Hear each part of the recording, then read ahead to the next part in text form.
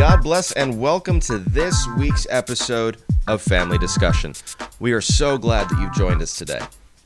Family Discussion is a podcast of Reformed Margins, a site dedicated to providing a platform for people of color to engage the larger Reformed and evangelical conversations. Jesus teaches us in the Gospel of John that the world will know that we are his followers by the way that we love one another. And yet it seems like the love of Jesus is less and less evident in the way that we speak to and about one another, especially when we disagree. So, in the hopes of recapturing the brother-sister love that Jesus has won for us, we are calling a family meeting. For the next half hour, let's cut through the noise and look at the issues without slander and malice. It's time for a family discussion. Well, God bless and welcome to another episode of Family Discussion. My name is Marcos Ortega, and as always, I am joined by the dynamic Lisa Spencer. Lisa, how are you today? We went into the D's. Yay! We're in the D's. It's going to take a long time to get through this alphabet. You know, I'm doing well. I'm doing well. So, people are hearing this in January, but we are recording this on the heels of one of the great snowpocalypses New York has seen in a while. It wasn't terrible, about 14, 15 inches in one storm. There can be worse. Where I live, I don't live up by Buffalo or Syracuse, where that's a common occurrence. I lived further down south and further east. Did Virginia get hit by any of this thing? It was a total bust. Oh, what? Yeah, really? Let me tell you. So, because I have a lot of flexibility with my job. So, because I'm the only staff person. So I decided, I kept hearing, we're going to get, several inches of snow. And I'm like, you know what? I'm going to grab my work laptop on Tuesday when I pack it up. And I'm working from home on Wednesday because I'm not going out in no snow and sleet and whatever. Yeah, you don't adventure out in the snow? I do not venture out. Even when I lived in New England. I lived in New England for 14 years. I did not like venturing out in the snow. I mean, yeah, sometimes you have to. So yeah. So 9 a.m. came, 11 a.m. It's right. We got freezing rain. But it still wasn't even enough to make the roads, dangerous or because it was fine. We had enough traction. So finally, it was after the sun went down. We maybe got like half an inch of snow. No. I was like, at least make it worth my while. Put a blanket down of something. Right? So so at least while I'm working and I'm looking out the window, I can see snow. But it was a total bust. And of course, more north eastern parts of Virginia, they got a lot more snow. So once you started getting towards DC, they had several inches of snow, but not us. It was it was a bust. Yeah, we got a lot. We got a lot. It was not a bust up here, but it was nice. It did shut things down for a day. Mm-hmm. But I love the snow. I'm from the desert. This is I didn't get to grow up with this, so I absolutely love it when the snow comes through. I did not so much enjoy the shoveling. My back is telling me today that there was quite a bit of it, and there was, because of the move, there just is more shoveling now than where we used to live, and I am out of shape for the shoveling, but that's okay. We got through it. It's done. I got everything shoveled out. And we're excited for continuing to worship. We're still worshiping in person up here in New York, and that's been a blessing. So, yeah, it is. God's good. So, we took a turn last week, Lisa, into the world of systematic theology. Yes. And this is not us leaving behind the things we talked about for the first half of our season, but rather what we're doing is we're answering some of the things that we raised during the first half by going to the world of systematic theology, because you and I agree, and we talked about this last week, that systematic theology really is applicable to questions of race, ethnicity, and injustice. But systematic theology is kind of this broad canvas, and it has a ton of different, we call them loci, but really it's topics. Mm-hmm. There are all these different kinds of topics that we have to engage in. And it makes it somewhat difficult to decide where we're going to start John Calvin said you can either start with the doctrine of God or the doctrine of man. Herman Bavinck starts with the doctrine of Scripture. Westminster Standards start with the doctrine of Scripture, but then you go to something like Heidelberg, and it's the doctrine of God. Mm-hmm. It seems a little bit of a grab bag of where you start, because these opening doctrines are all tied together. So, Lisa, where are we starting in our study through systematic theology, and why did we choose to go with this particular topic? Okay. Well, we're starting with the doctrine of God because that's where it starts. It all stems, it all flows. It all circles around who God is and what he has done. Now, in fairness, as we wrestled with this, and especially given the where, especially in the Reformed tradition, the fact that, a number of folks start with the doctrine of Scripture, because how we know about God is what has been revealed to us in Scripture. And so this is why a number of folks start with Scripture.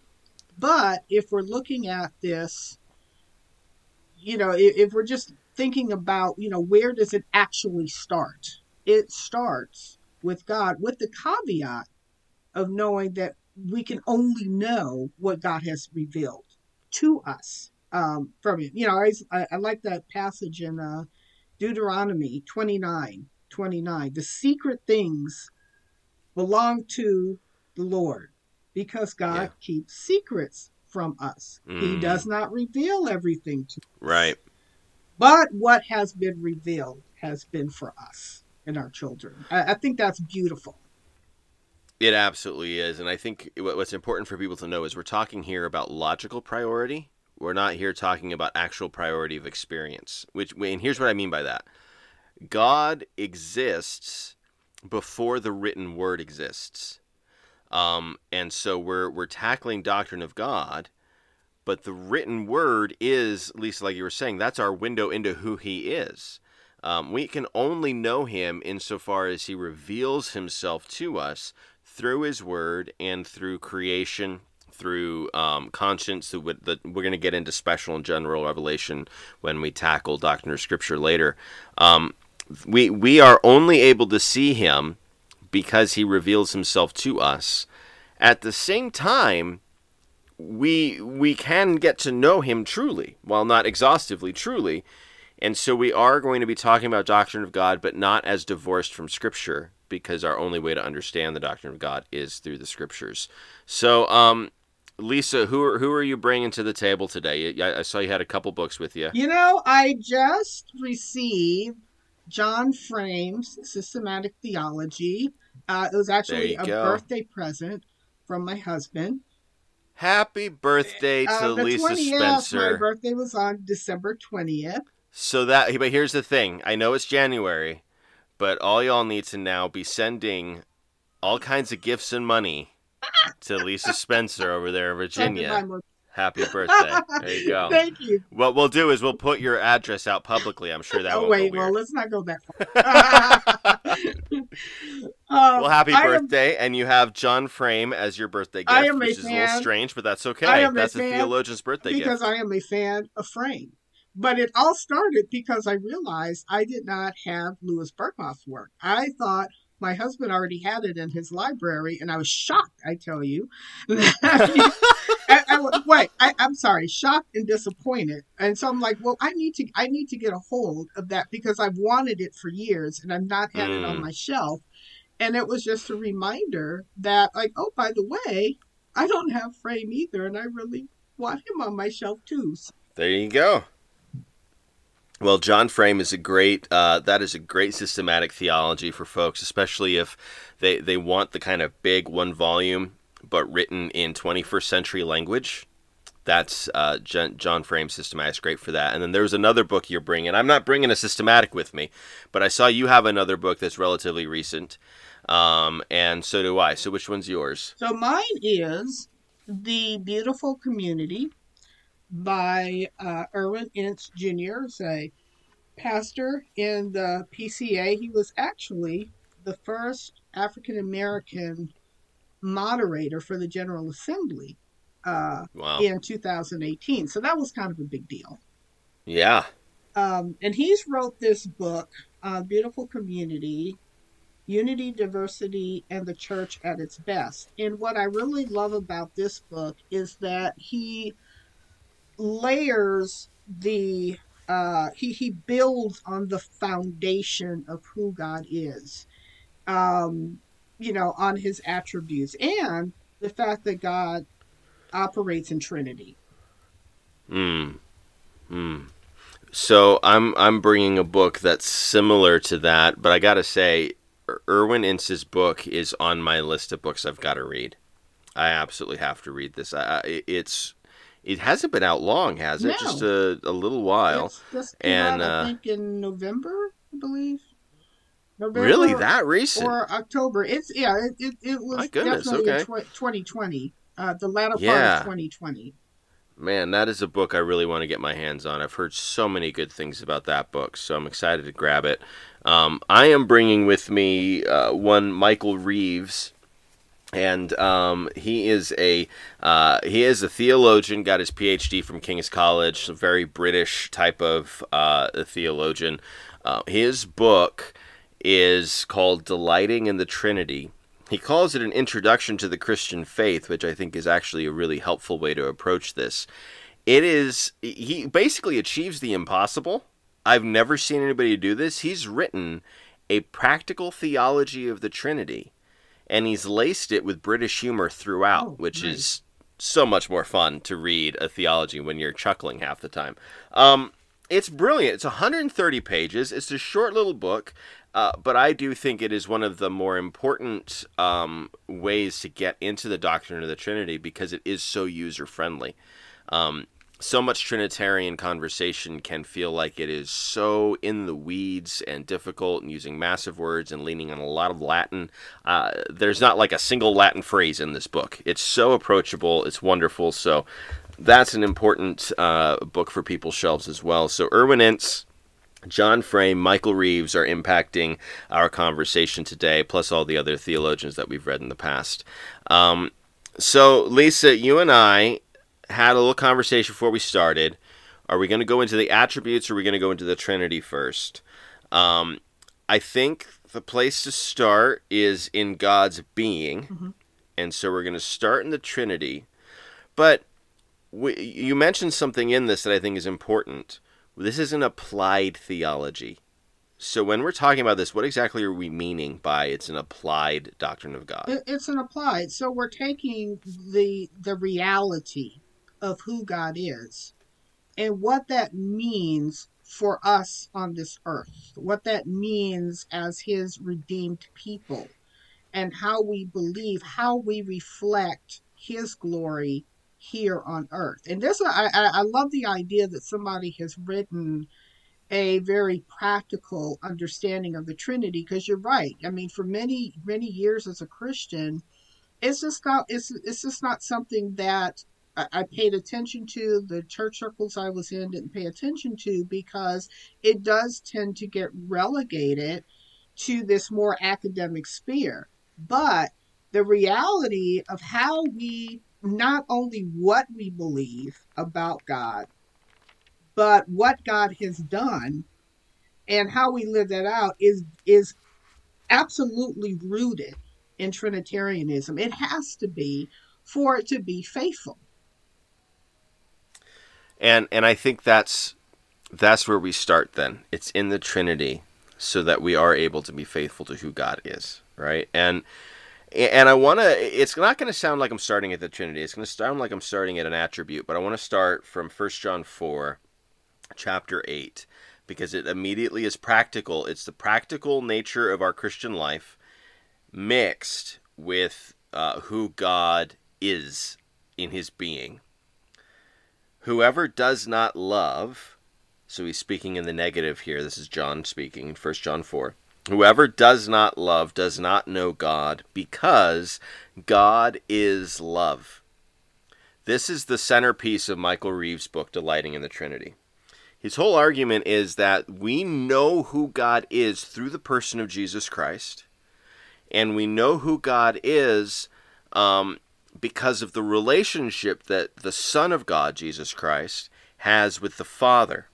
and it's a relationship of love. So if our entry point is into this understanding of who God is through Jesus, just like our understanding of all things must be put through the grid of who Jesus is and what he's accomplished, we have to begin with he's the Son. John 1. He's the Word. He's the Son. This is his identity. We go there. If he's the Son, that implies there is a Father. So immediately we are in Trinitarian conversation, right? And I think what we have to consider is, if God is love, and if he is Trinity, what is the relationship between love and Trinity? And that's where I think Michael Reeves' book really, it takes on a level of helpfulness that I don't see in a lot of other theological discourse around the Trinity, because he gets so caught up in some of the minutia and the theological disagreement that it becomes very, very difficult to get into the practical nature of this. So here's what Reeves says, and I think it's very compelling. I'm convinced by it. I hope that others are encouraged by it. Here's what he says. The Father, his very identity is he loves his Son. We use this language from it's ancient language because it's hard to come up with better language.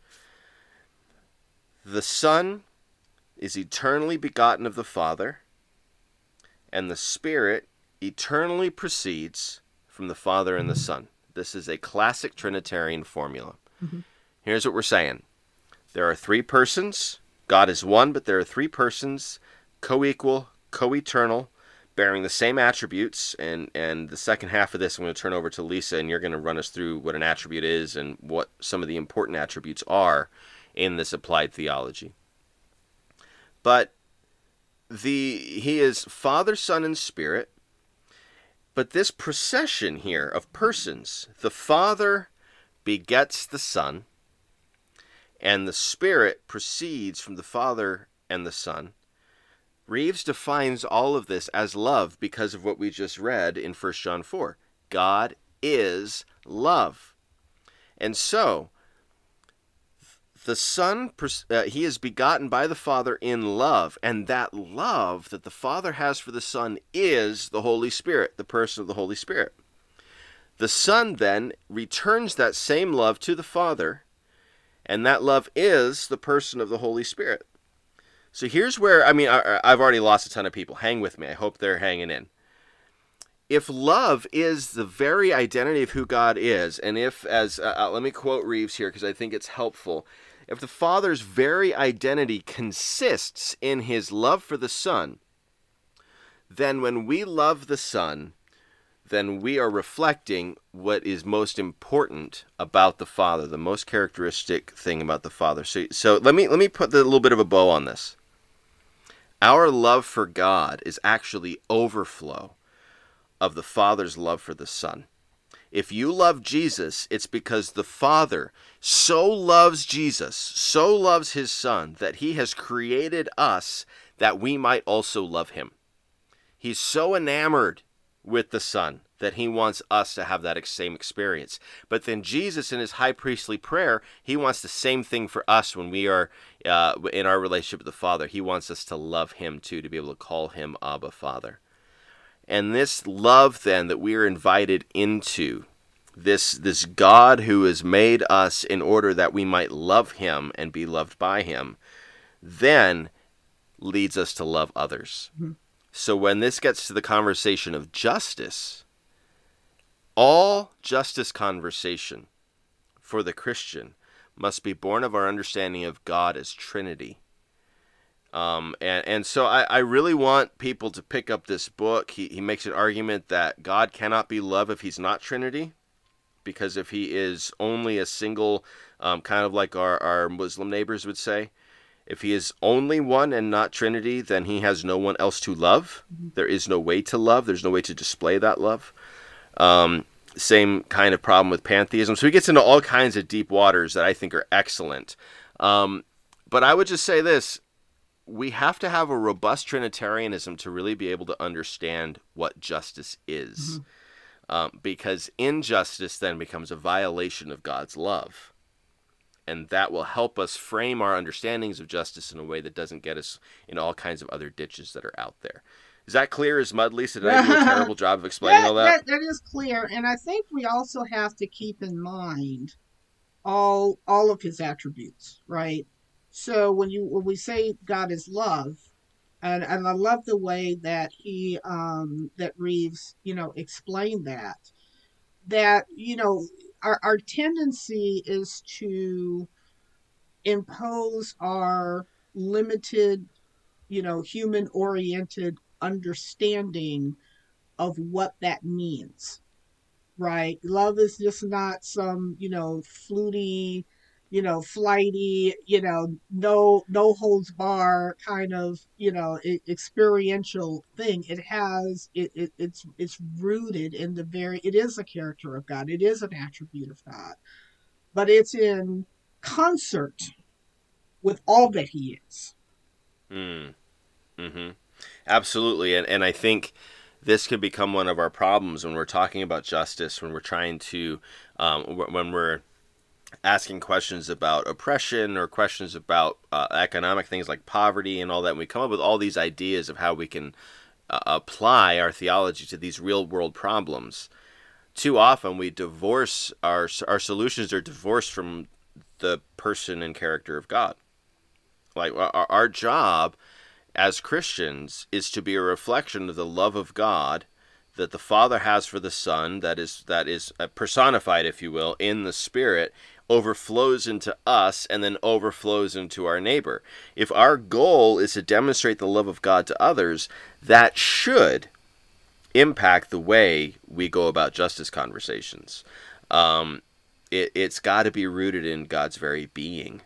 And we have to be careful here that we don't get into some kind of weird formulations of the Trinity that, like, we don't want to say what I've heard some people say, well, we participate in the triune life of God when we do this. No.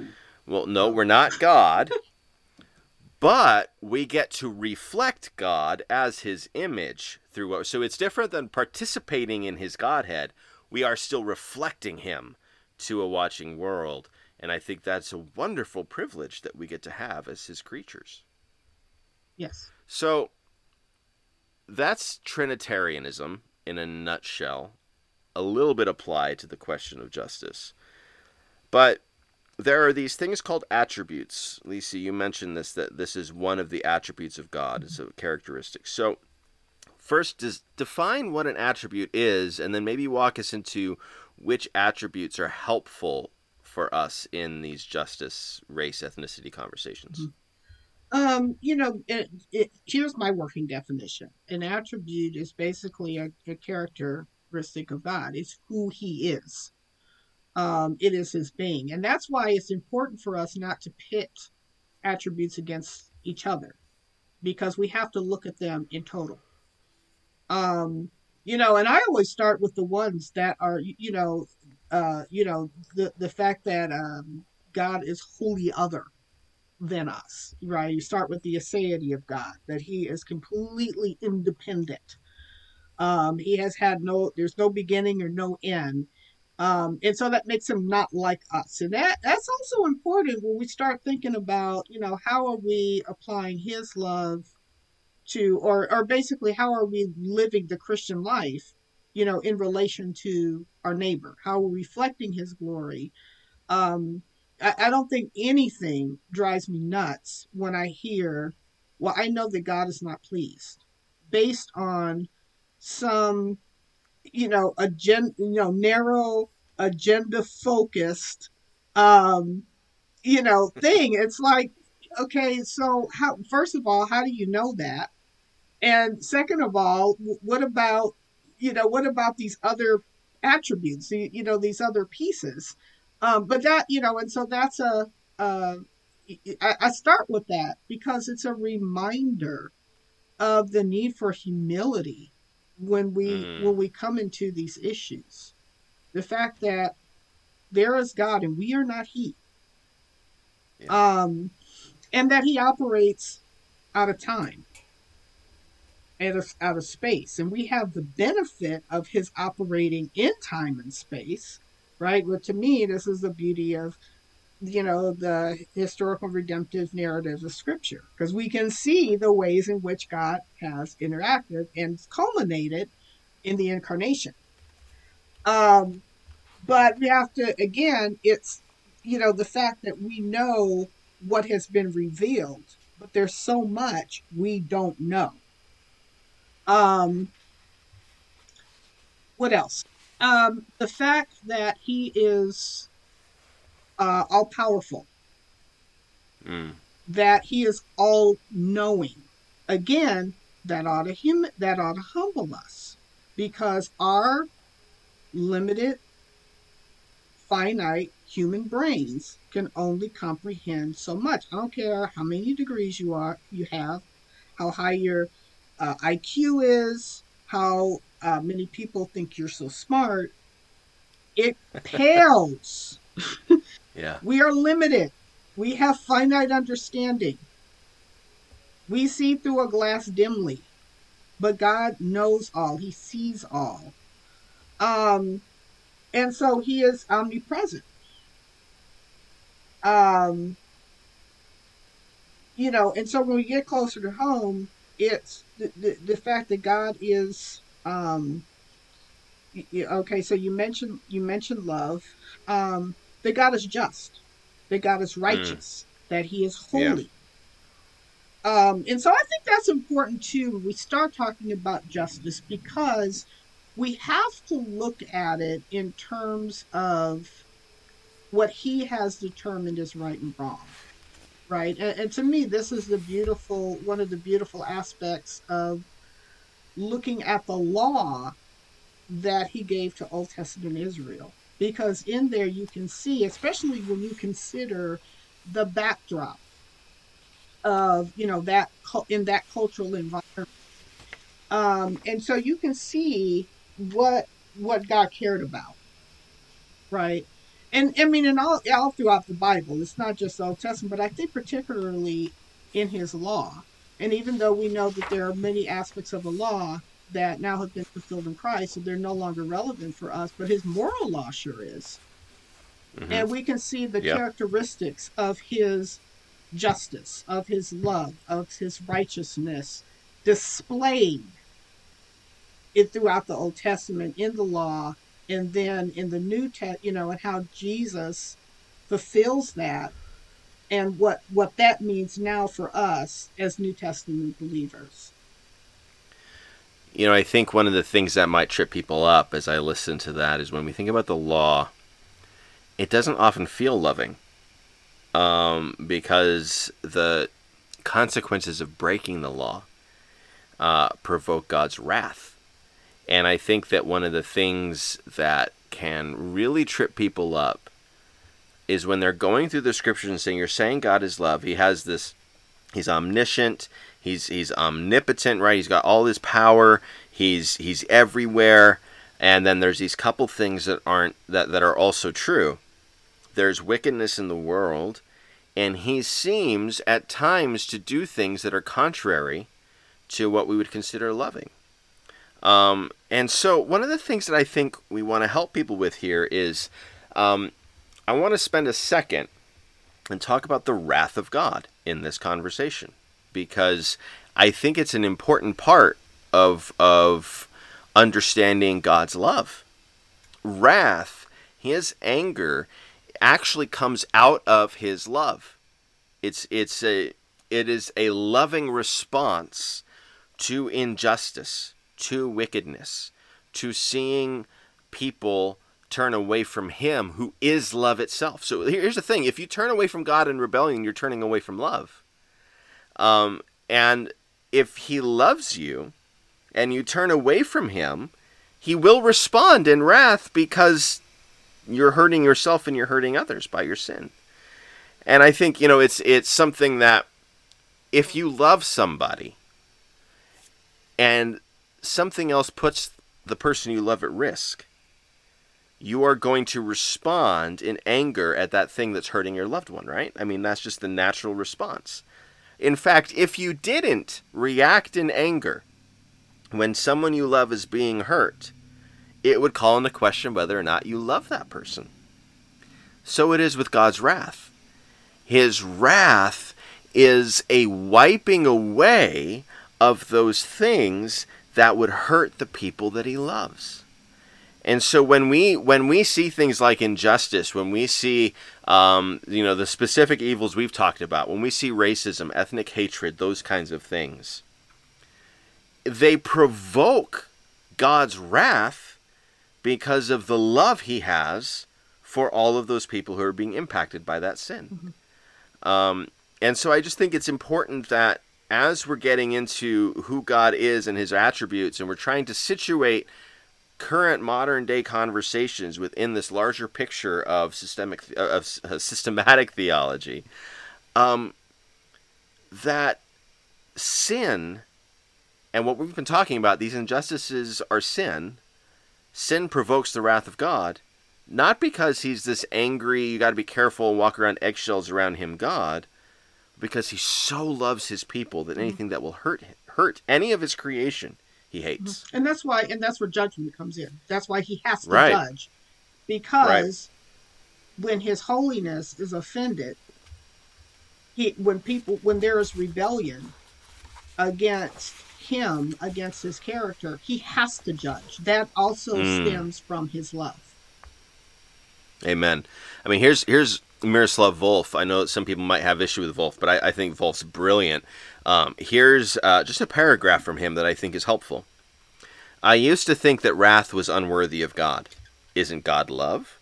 Shouldn't divine love be beyond wrath? God is love, and God loves every person, every creature. That's exactly why God is wrathful against some of them. My last resistance to the idea of God's wrath was a casualty of the war in the former Yugoslavia, the region from which I come. According to some estimates, 200,000 people were killed and over 3 million were displaced. My villages and cities were destroyed, my people shelled day in and day out, some of them brutalized beyond imagination, and I could not imagine God not being angry. Or think of Rwanda in the last decade of the past century, where 800,000 people were hacked to death in 100 days. How did God react to the carnage? By doting on the perpetrators in a grandparently fashion? By refusing to condemn the bloodbath, but instead affirming the perpetrators' basic goodness? Wasn't God fiercely angry with them? Though I used to complain about the indecency of the idea of God's wrath, I came to think that I would have to rebel against a God who wasn't wrathful at the sight of the world's evil. God isn't wrathful in spite of being love. God is wrathful because God is love. Mm-hmm. And I think that's a deeply powerful and important paragraph from Volf here. And that should be a part of the heartbeat of the Christian when we see wickedness. And I think that it's two-pronged. It's when we see wickedness in the world, we must be revolted by it. But when we see wickedness in our own hearts, we should also be revolted about that and want to see the Holy Spirit take a scalpel to our souls and really do that work. Right. And I think one overlooked aspect of God is his mercy. And particularly when you look at, the Old Testament, yes, he judges. He has wrath, he judges. But one thing we see, is that he is long-suffering. He allows his people to go off the rails for, not so, sometimes it seems like it's immediate, but when you extend beyond Scripture and look at all of the heinous acts that this world has seen, from slavery in different forms, not just, American chattel slavery, which in my opinion was particularly heinous, but, slavery existed in various forms before that. Wars, the evil that mankind does to other mankind. Oh my gosh, the Holocaust It's just heinous. I mean, that is, to exterminate 6 million people simply because of their ethnicity Evil. is evil. And today we can look at, the sex slave industry. Yeah. You look at prostitution. You look at um, child pornography. Uh, uh, you know, um, child labor that exists in, in different parts of the world where children are Yeah. exploited, and sometimes because of poverty are put in that condition by their parents. Yeah. And so, because of the fall, we've seen all of the ways, we've seen so many ways in which men can perpetrate, humanity can perpetrate evil against others. And here it is. I mean, Jesus died on the cross over 2,000 years ago, and we still see evil continue. Mm-hmm. Um, and so, so through that, we know that God is long suffering because he could just come down and, end it all. And we know that that day is coming when Mm-hmm. Jesus will come to judge the living and the dead, put an end to all the evil. But Yeah. until then, we live in this already, but not yet. We live with the reality of this evil going on, but the fact that we know that God is just, Yeah. that he has wrath, that he will judge. Um, and so all of that, lives together. And the fact that he is merciful, he's merciful to us. When you Amen. consider, all of our tripping ups and doings and whatnot, and how long Yeah. suffering he is. And that, and when we get a glimpse of his attributes, that again, it ought to humble us. Mm. You know, Mm. how can I then, because of this great God and all of who he is, and the fact that he has said, I will be your God, you will be my people, and he gathers the people to himself and showers them with grace and love and mercy, how then can I respond? Yeah. It's remarkable when we consider the mercy of God to us in if you recognize how sinful you really are. Mm-hmm. If you see how much our turning away from the love of God would offend and provoke this loving God because of his love for us, he's provoked by our sin. I love the way the prophet Micah ends his prophecy, because I think that what he does here is he demonstrates the correct response. You come back to God in a feeling of shame because of your sinfulness. But then I want to read this because I think it's a beautiful, beautiful picture of how God receives those, not by causing us shame, but lifting us out of that shame. So here's starting in verse 16 of Micah chapter 7. Nations will see and be ashamed, deprived of all their power. They will put their hands over their mouths and their ears will become deaf. They will lick dust like a snake, like creatures that crawl on the ground. They will come trembling out of their dens. They will turn in fear to the Lord our God and will be afraid of you. So that's a picture of fear of this mighty God who is almighty. But then look at verse 18. Who is a God like you, who pardons sin and forgives the transgression of the remnant of his inheritance? You do not stay angry forever, but delight to show mercy. You will again have compassion on us. You will, and I like the violent language he uses here about God's response to our sins. You will tread our sins underfoot and hurl all our iniquities into the depths of the sea. This is not a God who simply says, oh, it's okay, and pats you on the head and puts you on your way, but who violently puts sin to death and demonstrates this. Micah can't see this yet, but the violence of God against sin will be demonstrated on the cross itself. Mm-hmm. You will again have compassion on us. You will tread our sins underfoot and hurl all our iniquities into the depths of the sea. You will be faithful to Jacob. You show love to Abraham as you pledged on oath to our ancestors in days long ago. And so when we consider God's love to us, when we consider his wrath against those things that hurt his creation and his creatures, when we consider that in spite of how wicked we are in rebelling against the God of love and pursuing these other things, he delights in showing mercy to us.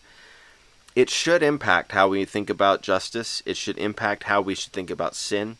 It should impact how we treat those who have sinned. If God can show us mercy, if God can forgive us, I don't say this lightly because some of the sins you cataloged a little bit ago are horrifying.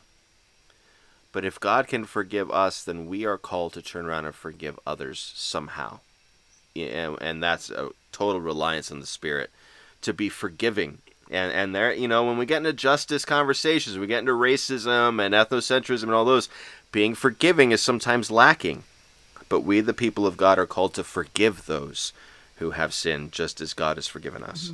And that, to me, that circles back to the passage or the quote that you read from Reeves about the love of the Father and the Son, and it's as simple as John 3:16, for God so loved the world that he gave his only begotten Son. So he expresses his love to us through the giving of the Son whom he loves on our behalf. And that's why the highest rebellion, of course, is opposition and rebellion against the Son. Yeah.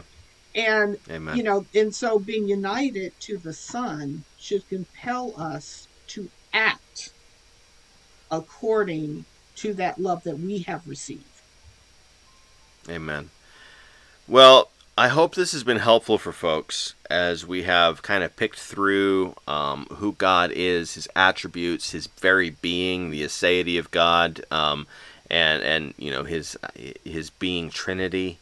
We've gotten into this, but we've done this in order to really show that a Christian response to injustices, a Christian response to racism, to any kind of ethnic hatred, a Christian response to the economic things that we've addressed in the earlier parts of the season, a Christian response must be rooted in who God is revealed himself to be.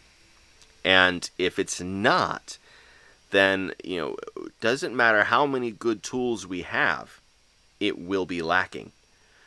If it starts there, then we can get into some of these other conversations down the road, but it's got to begin in the identity of who God is, his character, and his very being.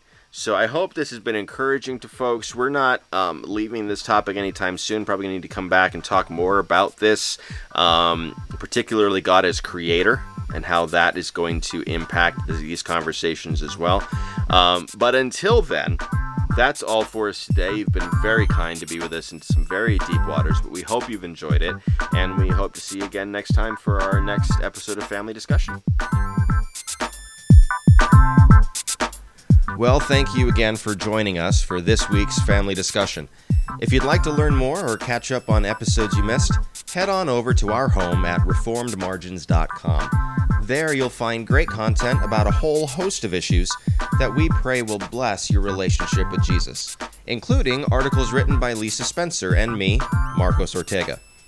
Family Discussion is a podcast of Reformed Margins, a site dedicated to providing a platform for people of color to engage the larger Reformed and evangelical conversations. Your hosts are Marcos Ortega and Lisa Spencer. Our producer is Larry Lynn. Family Discussion is hosted by Podbean and recorded with Audacity. If you like what you heard today, it would be a great help to us if you gave a quick review and rating on iTunes. And don't forget to subscribe to our podcast wherever you listen to your favorite content so that you don't miss our next Family Discussion.